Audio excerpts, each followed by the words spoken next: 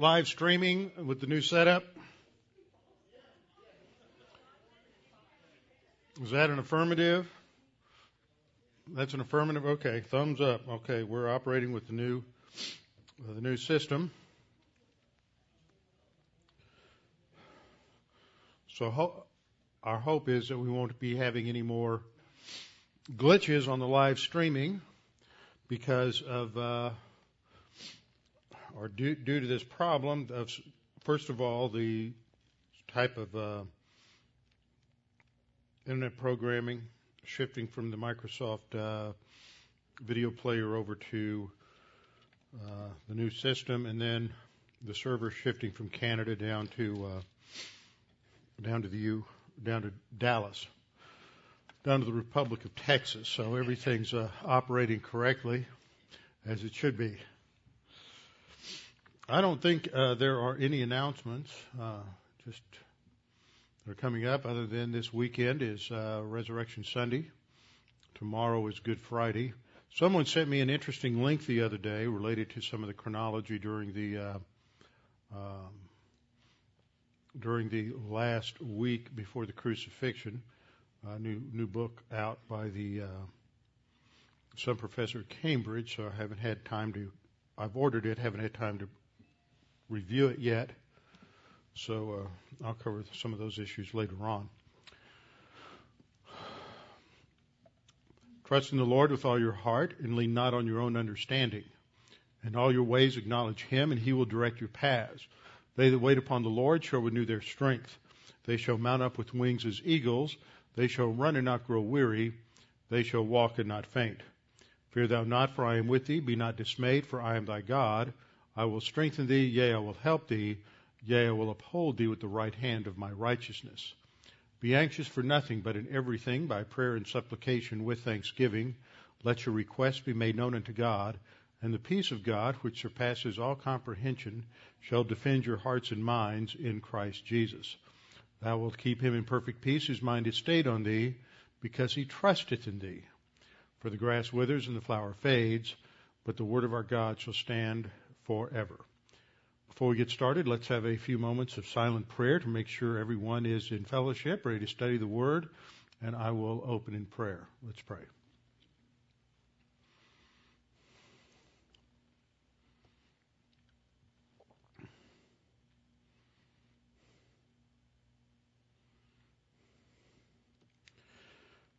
Father, this is a special week this week. There are many historical reminders of the freedom that we have, the basis for freedom, going back to the events of Passover in 1446 BC to the events in 1775 at Lexington and Concord, the events in 1836 at San Jacinto, and ultimately the battle that was won that provided us with the freedom of all freedoms, and that is the death of the Lord Jesus Christ on the cross at Calvary, where He died to set us free from sin.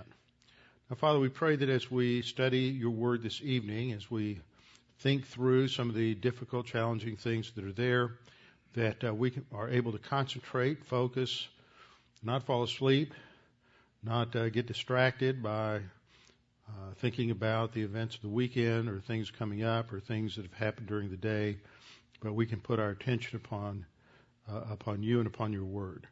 And we pray this in Christ's name. Amen.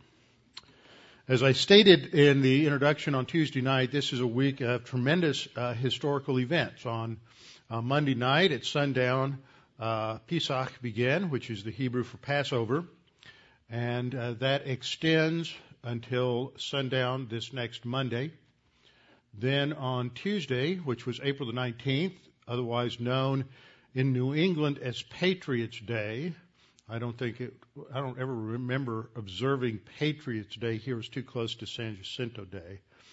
And that was the anniversary of the Battle of Lexington and Concord, which began on Lexington Green when Pastor Jonas Clark called out the men in his congregation to defend, actually he was defending the parsonage where he was hiding John Adams and John Hancock, and the British went out were out headed to Lexington and then to Concord at that time. First of all, to arrest Hancock and Adams, and second, to destroy the cache of arms that the American colonists had stored in Concord.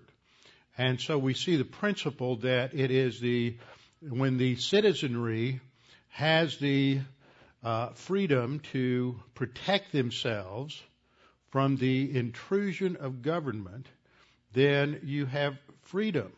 But there's always the conflict in history between the freedom of the individual and the power and authority of government. And that was exemplified in the Passover event, in the act of God in giving freedom to the Israelites, in bringing them out from slavery in Egypt. And if we think about it, there's a lot of lessons that are parallel between these historical events of Passover, the Patriots' Day, the battles of Lexington and Concord, and then today, for all Texans know that today on April 21st is the anniversary of the Battle of San Jacinto, when in 18 minutes the forces under General Sam Houston surprised and defeated the army, a much larger army of Santa Anna, just down the road a little bit, at the Battle of San Jacinto. And that is where, as the Republic of Texas and the citizens of Texas gained their freedom. And so we see that in each of these cases there are certain parallels. There is freedom in each instant comes as a result of the shedding of blood. People who have their freedom given to them without having to earn it, and earn it at the cost of the lives of their fellow citizens and their family members, do not appreciate what they have in freedom. And it doesn't take long before a civilization squanders its freedom when they become dependent, when they take that freedom for gratitude, and they slowly slip to the position where they are taking they are becoming dependent upon government. And there's always this tension. Government is a divine institution, but there are specific guidelines given in Scripture and limitations placed upon human government. Human government has as its divine purpose to protect its citizenry from the internal threat of criminality and the external threat of foreign invasion. And that's pretty much the extent of the role of government. When it goes much beyond that, then it threatens the liberty of the citizens. And liberty isn't some autonomous thing that just sort of hangs out there that we're free to do what we want to do. Freedom, as it was gained at the original Passover, freedom as it was gained through the American War for Independence, and freedom as it was gained in the War of Texas Independence, was freedom from intrusive government. It was freedom from tyrannical government. Freedom and liberty is always seen as freedom from the overreach of government. And government, because government ultimately falls and is carried out by sinful men who have power lust, and approbation lust, and money lust, and many other lust patterns that control them, always seek to elevate themselves at the expense of the freedoms of people. And so you look at these events in history, and we recognize that the importance of freedom, the importance of liberty always comes when there is death. At the Passover, it was the death of the firstborn sons among the Egyptians that finally pushed the Pharaoh to the point of letting the Israelites go. They were protected by the death of the lamb, the sacrificed lamb whose blood was applied to the door frame of the house. And God passed over that house and did not bring the 10th plague upon any house that had the blood of the lamb applied. That, of course, foreshadowed the death of the Lamb of God who takes away the sin of the world. Then you have the two other historical events that we see that provide political freedom. One of the things that both of those events have in common, the event at Concord, Lexington and Concord, and the event at San Jacinto, is that the thinking, the thought system that undergirded those individuals, the thinking that gave them the motivation to do what they did and to die for their friends and for their families and ultimately to gain freedom, was a thought system that came out of the Old Testament. That's one thing all of these three events have in common. With the deliverance of the Jews from Egypt, after they crossed the Red Sea, they went to Mount Sinai where God gave them the Mosaic Law. And the Mosaic Law was a legal system for that nation, but it was a legal system that was designed to preserve the freedom that God gave them in the Exodus event. It was a freedom that was based on private ownership of property, and the implications of private ownership of property, as seen in the commandments such as thou shalt not steal, indicate the right of people to own property and for that property to be protected. And it is the rights of property from which the thinkers in the English tradition, especially the Puritans, who were lovers of the Old Testament, they loved the Old Testament so much that in that period after the Reformation, in the development of the Puritan tradition in the late 1500s, they would seek out rabbis to teach them Hebrew, and they named their children names from the Old Testament, and they were just infatuated with the Old Testament. They recognized that all civil law throughout the centuries was grounded upon the law of God as exemplified in the Ten Commandments and the whole of the Mosaic Law, which protected private ownership of property. It protected people from the intrusion of governmental authority, and it gave them a true system of freedom because it was based ultimately on spiritual freedom. And so it was from that Old Testament law that the English legal theorists of the 17th century, as they explored the implications of the Mosaic Law, built and constructed a system of understanding economics and free enterprise, and based on the private ownership of property and the right of individuals to earn a living and to create wealth and to make themselves wealthy without fear that the government would come along and dictate how they were to spend their money. This last week we had a president of this country, in violation of everything our Constitution stands for, stand up and have the audacity to tell the wealthy people in this country that they ought to give up more money. And this is just absurd. Nobody ever got a job working for a poor person. You get a job because wealthy people don't just sit around unless there's some drug dealer down in Mexico, and I'm sure some of you have seen some of these pictures floating around the internet of these drug dealers who have houses that are just filled with stacks of dollar bills and gold and everything else. But unless you're that kind of a person, if you are an entrepreneur and you have become wealthy in the United States through hard work, and it's hard work to use your brain, sometimes harder work than using your hands, but if you have worked hard and you have created wealth, you don't just let all that money sit at home. That's the implication that these demagogues are giving.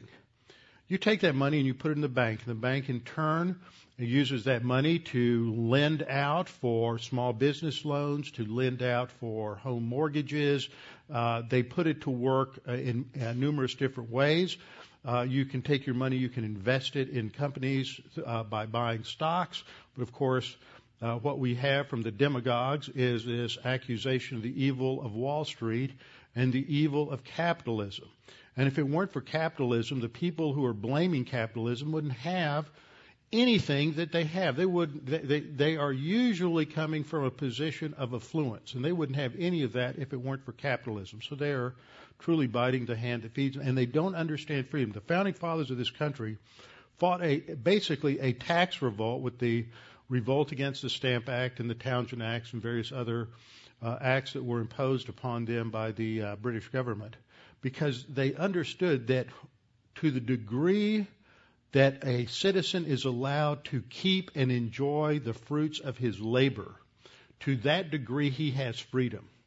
But when you are taxed at 40, 50, 60, 70, 80%, to that degree you lose freedom, because the ownership of your property and the ability to determine how you spend your wealth is a sign of freedom. And when the government steals from you, and when it becomes egregious taxation, it is theft, because the government looks at the money that citizens produce. Government never produces wealth.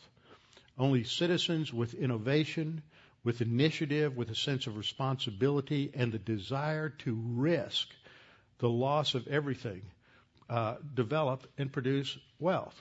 And it is that production of wealth that brings prosperity to a people and to a nation. But when government deals with the money and the wealth that is produced by its citizens in an irresponsible manner, by overextending their expenditures so that the nation goes into profound debt, then it is one of the greatest acts of theft. We allow the federal government to do something we didn't allow Bernie Madoff to do. And we put him in jail and think he's something evil. But it's the federal government that has done things that are much worse. The Social Security system is a Ponzi scheme on such a grand level of expenditure that it makes Bernie Madoff look like a criminal wannabe. And the same thing's true for Medicare and Medicaid, and yet we don't have leaders with the integrity to come out and really say that we have a problem. And when somebody puts forth a solution, whether it's a good solution or not, a detailed plan to try to solve the problem, and then all you get from the other side is name-calling, saying that the other side is un-American, that all they want to do is take money away from the old and steal from the education of the young, and you don't see any actual detailed counterproductivity. You just have the prescription for the collapse of a civilization. And freedom is lost not because of the power that's in Washington that has become corrupt, but freedom is lost because the individual citizens in the nation no longer have a burning desire to have the kind of freedom and liberty and individual and to take responsibility for their individual lives, like the generations of our founding fathers in the late 1700s, or the generation that gained our independence in Texas in the 1830s. And they got that sense, that strong sense of individual rights and individual freedom because of the influence of the Bible, not just Christian. So often what we hear when people speak of the Christian influence on the Constitution or the Christian influence on the Founding Fathers, it's really a misrepresentation, because 80% of the information that they used, that they studied in order to understand the principles of freedom, came out of the Old Testament, came out of the Hebrew Scriptures, came out of the Mosaic Law. And as they studied the Mosaic Law, they understood what real freedom was in a political and civic sense. And by studying the Old Testament passages like 1 Samuel chapter 8 and observing the ebb and flow of the corruption among the kings and the monarchy in the northern and southern kingdoms of Israel and Judah, they understood where the threats were to freedom in a nation and the accumulation of wealth by the citizens so that all would benefit from it. And when you have a nation that has lost that and they no longer have a desire to be free, what they have is a desire to be dependent and for the government to take care of them from the cradle to the grave. And when you start mandating that to the government, nowhere in the Old Testament was the government mandating the people to take from them in taxation to give to the support of the widows or the needy or the poor. In all these passages that you have God bringing an indictment against Israel for their failure to take care of the widows, it wasn't an indictment on the government, it was an indictment of the people because they failed to be responsible in the use of the resources and wealth that God gave them. It's not the government's responsibility, it is the individual responsibility. And when it shifts to the government, then we've lost freedom. But all of those things, this thought hit me several years ago when I was in Israel. The battles that were fought as the Israelites came out of Egypt and they fought the Amalekites and God gave them victory as Moses stood there with his arms elevated with Aaron and Hur holding up his arms as a sign of his dependence upon God. Battles that were fought, wars that were fought, in the American War for Independence and Texas War for Independence. Those all are foreshadowings of the ultimate battle that was fought to gain our freedom. And that battle was fought on Golgotha. It was a spiritual battle because we live in a universe where there is real evil, and that real evil comes out of the decision making of one creature known as Lucifer or Satan. And his desire is to overthrow the authority of God and to establish his own tyranny over creatures. And it is through sin that man comes under his the greatest tyranny and the greatest enslavement that there is. In John chapter 8, Jesus had an interchange with the Pharisees. And he talked about the fact that if you know the truth will set you free. And they said, well, we are free. But they weren't free. They weren't free spiritually because they were under the bondage of sin. They weren't free politically because they were under the heel of Rome. They weren't free in terms of their own religion because they were under the legalistic bondage of the Pharisaical interpretation of the Mosaic law.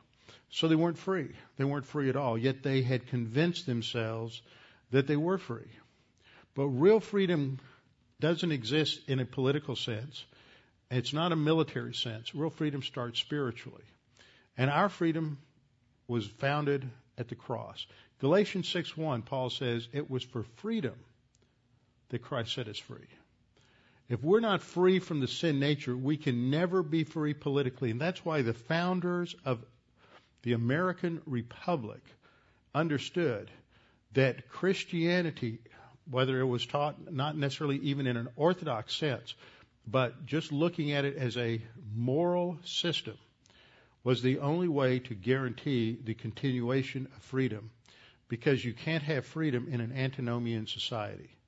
And yet we live in an antinomian society, and as we look back over the last 50 years, we've seen our freedoms gradually erode. The more so-called freedom that we have in an antinomian sense, the more political freedom we have lost. And if you compare the level of freedom that we have in this nation to the level of freedom in other nations, in many ways we are in greater bondage to our government than many other nations, simply because we have convinced ourselves of a fantasy. And that fantasy is that we still act like a constitutional republic, but we are far from following the dictates of the Constitution as envisioned by our founding fathers. And you cannot be a free people if you live in a fantasy world. And you cannot be a free people if you have constructed a false view of reality and you're basically created a castle in the sky and you moved in and you're living there. That's nothing more than being a little bit psychotic. You created your dream castle and you've moved in and you're living as if your fantasy is reality. And you can only have freedom and liberty when you face reality as it is. And so this week is a great week for us to reflect upon what a tremendous heritage we have and what we've lost. And to preserve that is a role of every citizen in this country, is to be involved at whatever level you can be involved, to be doing whatever you can in the legal process, in the political process, in the economic process, in order to change the way things are and to move things back to the way things should be. And you can't do that if you don't have an objective understanding of right and wrong and freedom, liberty, and responsibility. And if you don't have an objective, absolute view of those things, then all you're talking about is one person's opinion versus another, and it ultimately ends up being whoever has the power determines or defines the terms, and which is where we've come as a culture. Anyway, that's my little introduction, and we're a little longer than I intended on that, but I hope that that gives everyone something to think about. Let's open our Bibles to Acts chapter 2. I know we're in Romans, and on Acts on Tuesday night, but we're going to start in Acts tonight. I want to look at the conclusions we have from Romans chapter 1, verses 18 and following. In Romans chapter 1, verses 18 and following, the Apostle Paul gives one of the greatest explanations of the core problems in human history. In verse 18 he says, "The wrath of God is revealed from heaven against all ungodliness and unrighteousness of men who suppress the truth." That is, they suppress the truth on the one hand, they create a fantasy world on the other hand. They suppress the truth in unrighteousness, because what may be known of God is manifest in them, for God has shown it to them. For since the creation of the world, his invisible attributes are clearly seen, being understood by the things that are made, even his eternal power and Godhead, so that they are without excuse. Because although they knew God, they did not glorify him as God, nor were thankful. See, there's a rejection of truth, suppression of truth, rejection of God, and when God is rejected, something moves in and replaces him. They become futile, that is, vain or empty in their thoughts, and their foolish hearts were darkened. Professing to be wise, key term in Greek thought, sophos, wisdom. They became fools and exchanged the glory of the incorruptible God for an image made like corruptible man and birds and four-footed animals and creeping things. Worshipping the creature rather than the creator. So what are some conclusions that we can draw from that? Remember, I'm talking in terms of application of the principles we've seen in Romans 1:18 and following, especially in terms of communicating the gospel to those who don't know it, don't understand it, or who have not accepted Jesus Christ as Savior. First of all, what this passage tells us is that all men are inherently religious. Mankind is not inherently secular. Mankind is inherently religious. And whether that religion is expressed through a secular religion, and actually secular humanism was recognized by the Supreme Court of the United States in a decision in 1973 or 74, I believe, as a religion. The belief that there is no God is just as much a religious statement as the belief that there is a God. It's just plain logic. If the statement there is a God is religious, then its opposite must be equally religious. So there's no such thing as neutrality. There's no such thing as an area of life that is not touched by someone's belief in an ultimate power or reality. So all men are inherently religious. That is, they worship something. Even if all that they worship is their own belly, they worship something. They worship money. They worship an ideological system. They worship their own lust patterns. They worship an idol made of wood, stone, or metal, or they worship some abstract ideology. But they all worship something. All men are inherently religious. They worship something, but what they worship is something within creation. That's the bent of fallen man. Second thing we learn from this passage is that all men are also in rebellion against God. They are truth suppressors. They're in rebellion against the Creator God as defined in the Old Testament. They are in rebellion against the Creator God because of sin, and thus they will always default to some substitute God. They create a fantasy. They create a fantasy reality based on their view of ultimate reality that is not the God of Abraham, Isaac, and Jacob, the God of the Creator God of the Old Testament. All men also know, and just as they know that God exists, they know that they are in violation of God's standards. At the very core of their being, they know this, and that's why they're suppressing truth, is because they don't want to come face to face with the reality that they don't measure up to the righteous standard of God. And they can't, no matter what. They can never reach perfection. Third thing we learn from this passage is that God created all men with an internal knowledge of His existence. It's known within them. And His external witness by what He has made in the universe is a witness that is sufficient to every human being so that they are without excuse. Every human being, no matter what they may claim, deep down in a dark corner where they've stuffed it, suppressed it, piled all their dirty laundry over it to hide it, there is the knowledge of God, and always peeking out at the most inappropriate times. Fourth thing we learn is that the ultimate issue in life was neither intellectual nor education. It's not IQ, it's not experience, but it's a moral decision to reject the knowledge of God. The problem with the unbeliever isn't that he doesn't have enough evidence. It isn't that it's not rationally presented, because it is. There's more than enough evidence, but he doesn't want to believe that's the way reality is. He doesn't want to submit to the authority of God, who said, this is the way I have made things, not the way you wanted it.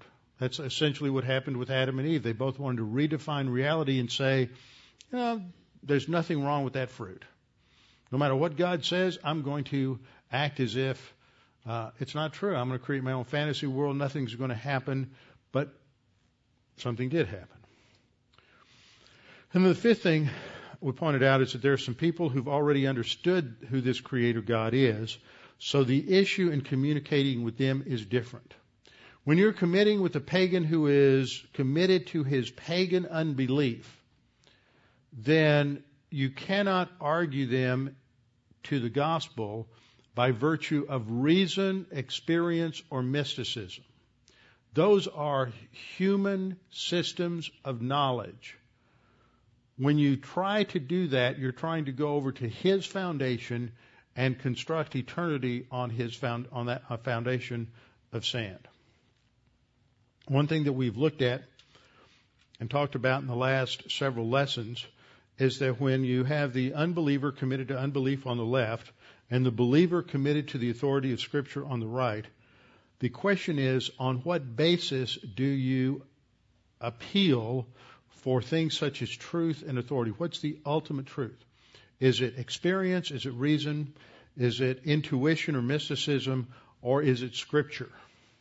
And what I want to show you starting tonight, because I know we won't get through all of this tonight, is looking at examples from the Scripture of how the apostles communicated to unbelievers, and to show that they did not violate the foundation of scriptural authority by setting it aside and appealing to logic or to reason or to experience, something in history, as the ultimate determiner of truth. How they were able to assume the authenticity of Scripture, assume the authority and the veracity of Scripture, and they never compromised it in how they communicated truth to the unbeliever. So let's start in Acts chapter 2. What we'll see is a certain overlap in some of the things that I'm talking about tonight. Let me see. We looked at this same passage on Tuesday night in Acts 2, talking about the resurrection again. Resurrection tonight, resurrection on Sunday morning. I love it when God's plan comes together like that. Okay, Acts 2:14. Who's Peter speaking to?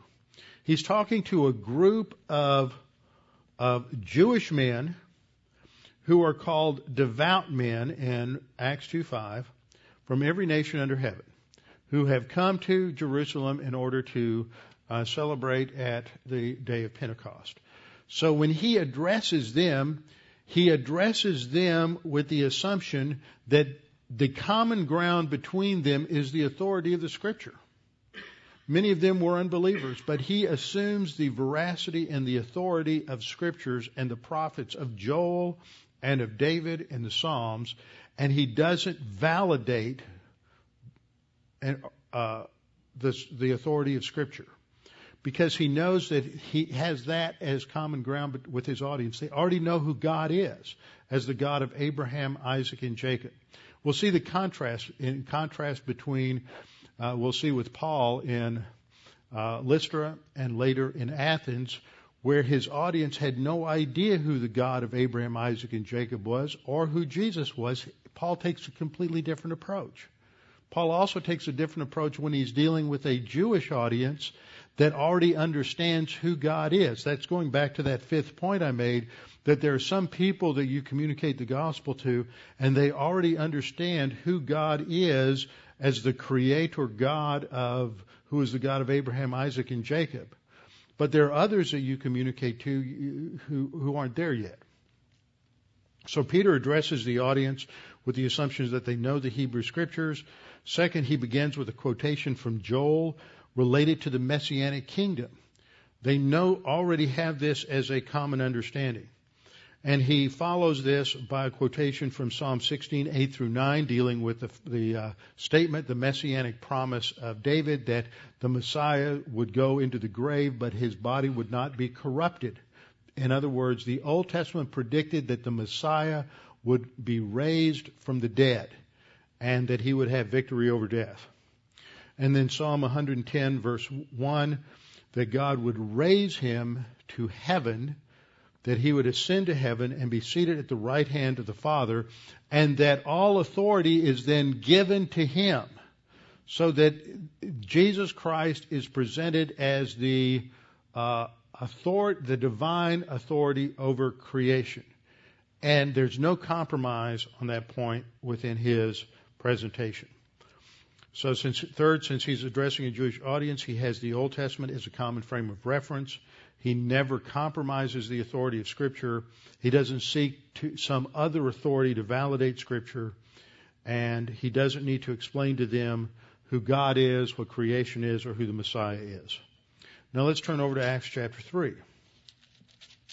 Acts chapter 3, we have Peter's second sermon as recorded in Acts, starting down at about verse 13.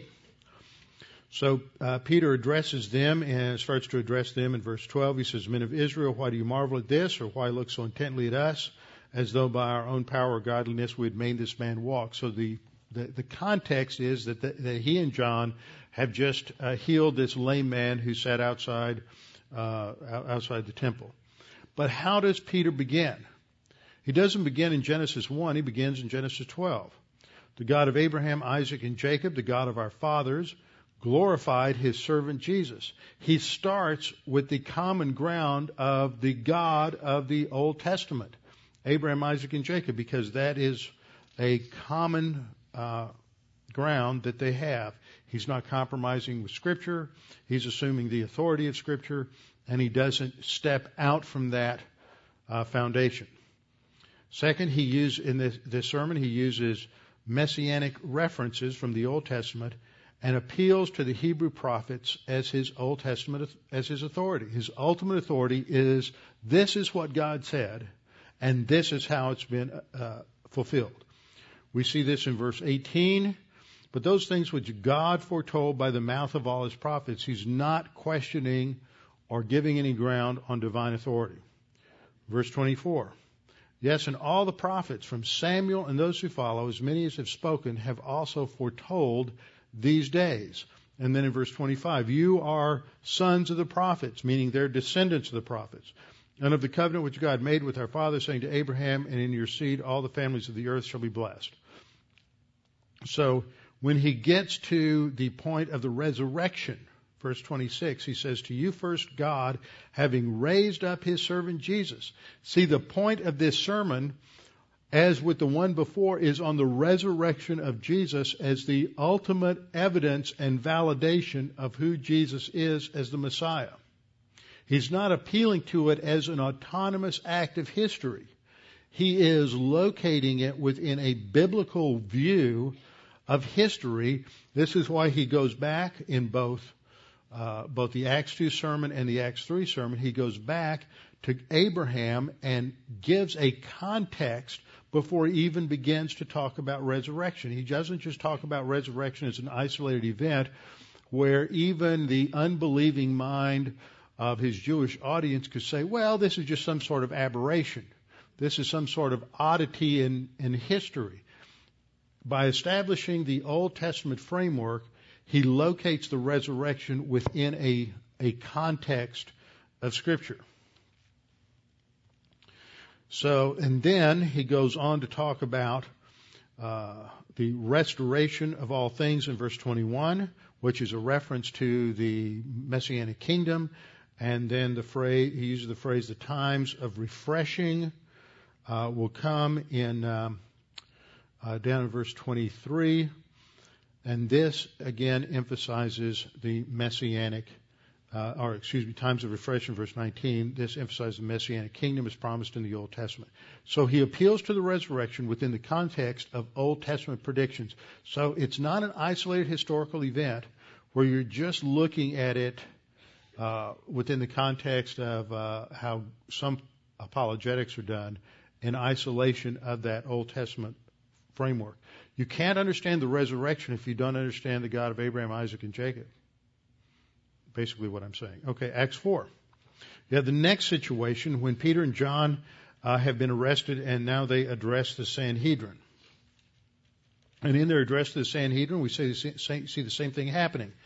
The appeal is made to the Scriptures without compromising its authority, and they quote from passages such as Psalm 118, verse 22, in establishing what they are saying, and that's in Acts 4:11, referring to Jesus as a stone which was rejected by the builders, which has become the chief cornerstone. Then they conclude with the statement, nor is there salvation in any other, for there is no other name under heaven given among men whereby we must be saved. So again, they are locating their explanation and defense of their gospel message on the basis of Old Testament authority. Now let's skip over a couple of chapters to Acts chapter 7. Acts chapter 7, we have Stephen's sermon and his challenge to the authority and abuse of authority by the Pharisees. Notice how he begins in verse 2. Stephen says, brethren and fathers, listen. The God of glory appeared to our father Abraham when he was in Mesopotamia before he dwelt in Haran. Where does he start? He's talking to a Jewish audience who believes in the God of Abraham, Isaac, and Jacob, and that's where he starts in his communication of the gospel to this Jewish audience. He appeals to Scripture throughout the entire chapter, and he never compromises the authority. So, just some quick conclusions.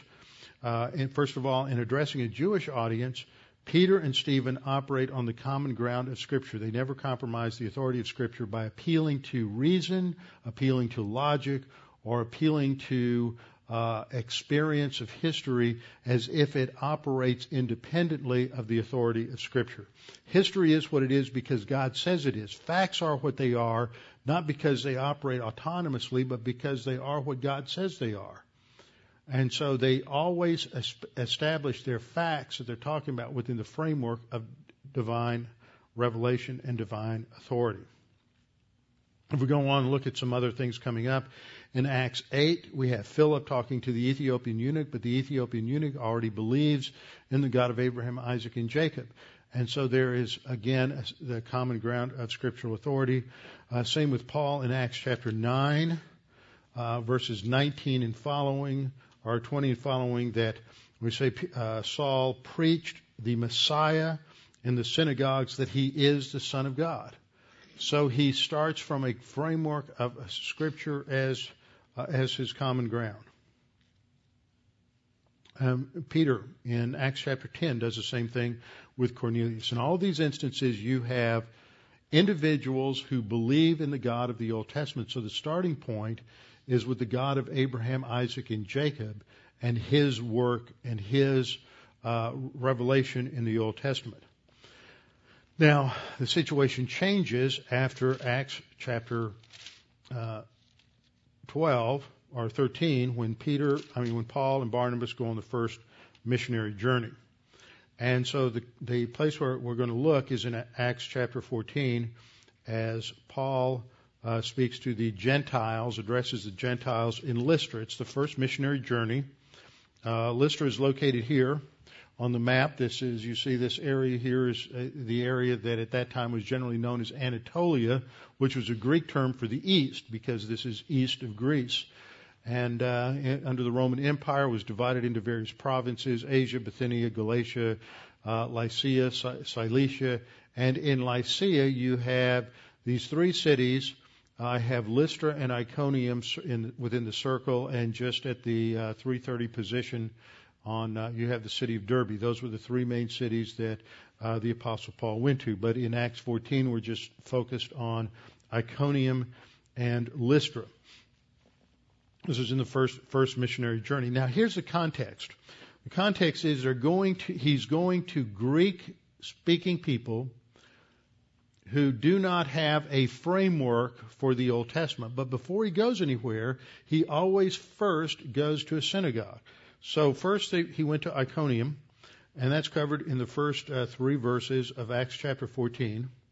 And he goes and he addresses the synagogue of the Jews, and in the synagogue there are both Jews and Gentiles. Now the Greeks that are in the synagogue are God-fearing Greeks. They have become proselytes to Judaism. They become part of the synagogue. And as Paul explains the credentials of Jesus of Nazareth as the Messiah, we're told at the end of verse 1 that a great multitude, both of the Jews and of the Greeks, believed. They trusted in Christ as their Savior. But in that midst, you have unbelieving Jews. These are the Jews that are suppressing the truth in unrighteousness. And as a result, when the truth is given, and that God consciousness is being tweaked, then they react. There's one of two things that happen when the gospel is proclaimed to people. Number one is that in humility they accept it and believe it. And in the second is they don't like it. It doesn't fit their fantasy world that they've constructed that is in opposition to it. And so they react in anger and hostility. And so this is what happens. The unbelieving Jews then go out to the Gentiles in the broader context of Iconium, and they poison their minds against their brethren. They distort what Paul has said, and they twist it so that they can generate opposition from the legal authorities. And we're told in verse 3 that Paul and Barnabas stayed there a long time, continuing to speak boldly in the Lord. And it's accompanied with signs and wonders as their credentials, their bona fides of the message that they are proclaiming. But the multitude becomes further and further divided because these unbelieving Jews are stirring things up. So you have two groups of Jews. You have a large group that believed and a large group that didn't, and so everything's getting all stirred up. And violence breaks out, and the unbelievers want to stone Paul and Barnabas. And as they become aware of it, they leave and they head south from Iconium to Lystra. Now, at Lystra, something important happens as they present the gospel. In verse 8, we're told that in Lystra, a certain man without strength in his feet was sitting, a cripple from his mother's womb who had never walked. And this man heard Paul speaking. Paul, observing him intently, seeing that he had faith to be healed, said with a loud voice, "Stand up straight on your feet." And he leaped up and he walked. So we have a miracle that attests to the authority of the Apostle Paul and is a validation of their message.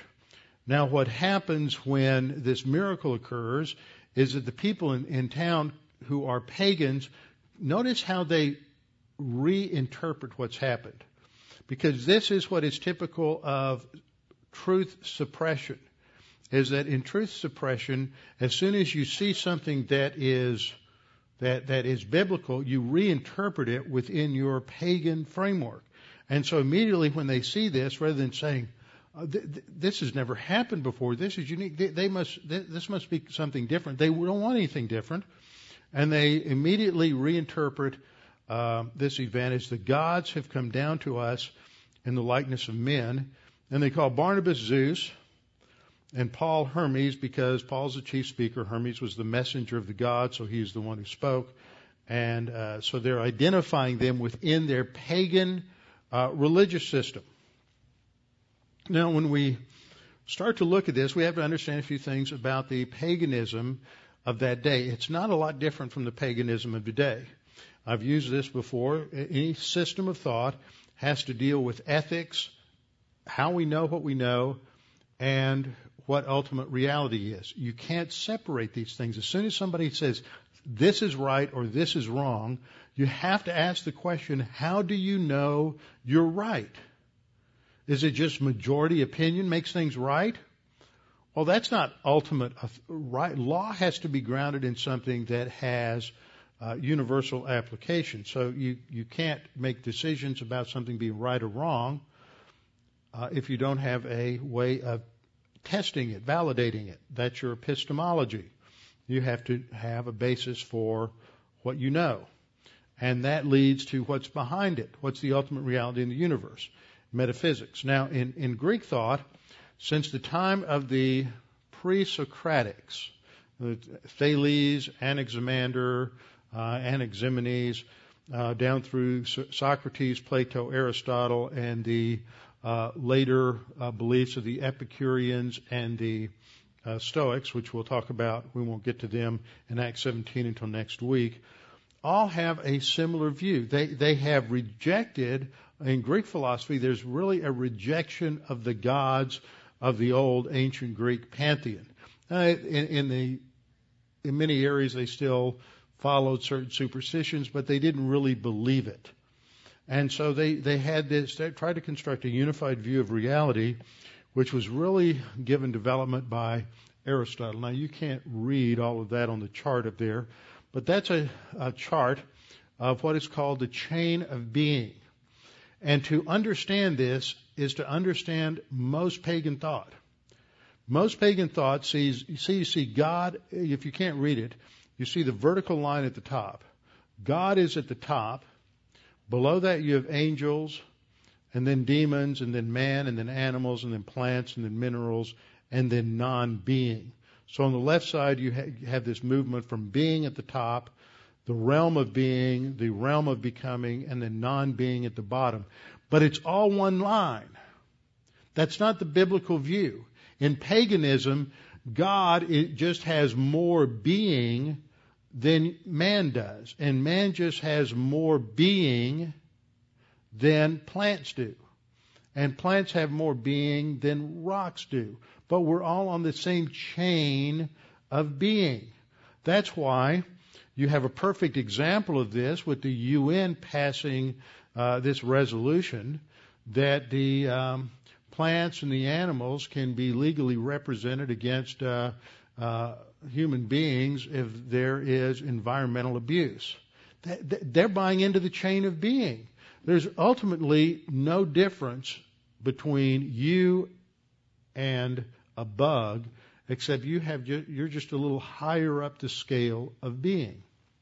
And so all paganism buys into this, and ultimately this is no different from evolution. In fact, Aristotle held to a form of evolution articulated within their framework. So this is what Paul is dealing with, is people who are thinking in this way. Their view of God isn't a God who is a separate and distinct creator that is radically different from everything in the creation, and he doesn't share the same essence or being with everything that he has created. And so he's got to talk about God in a completely separate and distinct way, which is what he does when you come to Acts 14, verses 15 and 16. He says, as they start worshiping him, he and Barnabas rip their clothes off. They know what the issue is.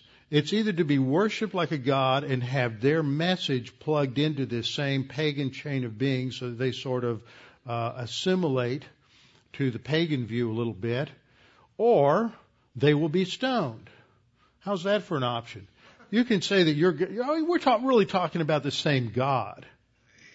It would be very easy to do that. In fact, that's how most Christians witness. They're talking to an unbeliever and say, see, we're talking about pretty much the same thing. No, you're not. Don't give up your ground. You just gave up the battle.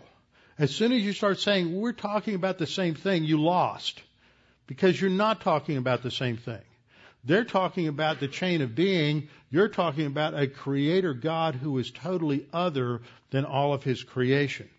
And so, Paul, who recognizes that there's only two kinds of people, they're either creator worshipers or they're creature worshipers, isn't going to settle for a compromise. He rips his garments to show how horrible this is. And he says, men, why are you doing these things? We're men of the same nature as you, and preach to you that you should turn from these useless things. That's the vain things. That's the same word that's used over there in Romans chapter 1 for worshiping empty things. Turn from these vain things, these useless things, to the living God who made the heaven, the earth, the sea, and all things that are in them. Where's that? Genesis 12 or Genesis 1? He goes back to Genesis 1. Before he can get to the cross or resurrection, he's got to make sure they understand that they're talking about a different God, the God who created everything. The doctrine of creation isn't some secondary thing. If you don't communicate the gospel within the framework of a literal Genesis 1 creation, you're grounding the gospel on a false God, a non-biblical deity. Paul, both here and we'll see it in Acts 17, grounds his gospel before he even gets to the cross or the resurrection or anything else. Where does he go? You've got to understand that resurrection isn't something that's an isolated historical event that you can talk about in a way that is distinct from Genesis 1. They're connected. It's the God of Genesis 1 who creates all things and gives life to all things, who is the God who can then bring Jesus from the dead and give him life and raise him from the dead. It's without Genesis 1, you can't get to the resurrection, and he wants to make sure that he's identifying what the resurrection truth is and where it comes from before he throws it out there. Otherwise, their pagan thought is just going to absorb it like an amoeba and reinterpret it as just another oddity in history, and we'll just put Jesus up on the mantle with all of the other gods and all of the other philosophers. So what we see in Acts 14, the principle we want to see from that is that Paul, when he's addressing pagans, he doesn't start in Genesis 12. There's no frame of reference or common ground with the Old Testament Scripture. He starts, though, without compromising Scripture, he starts with the fact that you have to understand who God is before you can understand what I'm going to say to you about sin, salvation, and resurrection. So next time we will start here and we will come back to Acts 17. We've got no audio. The Flash Media Encoder 3, we've been researching this the whole time on the internet. Our version of the encoder does not support our old computer. We're going to go back to Windows Media Player for now. You need to announce that. And I'm going to switch you over to the Windows Media Player. So can you give me a second? Okay. Why don't I pray and then I'll announce that? Okay. Let's close in prayer. When I close in prayer, y'all don't leave. Let me make that announcement and then we'll go. Okay? Let's close in prayer. Father, we thank you for this opportunity to study what we have studied tonight to come to, first of all, to a realization that real freedom begins in the soul, and real freedom begins once the sin problem, the slavery to sin problem, is dealt with. All other freedom is merely the result of that. We have had great freedom in this nation, freedom to proclaim truth, freedom to support Israel, freedom to send out missionaries, but that freedom is under threat. It's under threat by an overreaching federal government and for men and women in positions of power who seek to increase the power of federal government at the expense of individual responsibility and freedom. And therein lies the path to perdition. Father, we pray that you would preserve this nation. We pray that there would be, that you would raise up men and women who have a great and clear understanding of the realities of the universe as you created it, and that they would bring that to bear on the challenges facing our nation. But above all, we pray that as individual believers, we might be faithful in our understanding of your authority, the authority of Scripture, and that we might understand the lessons that we're studying in relation to Romans 1 and evangelism, that we might use this to apply to our own conversations with unbelievers, and that we might come to a greater understanding of the significance of your authority and the truth of Scripture. We pray this in Christ's name. Amen. Did you switch over?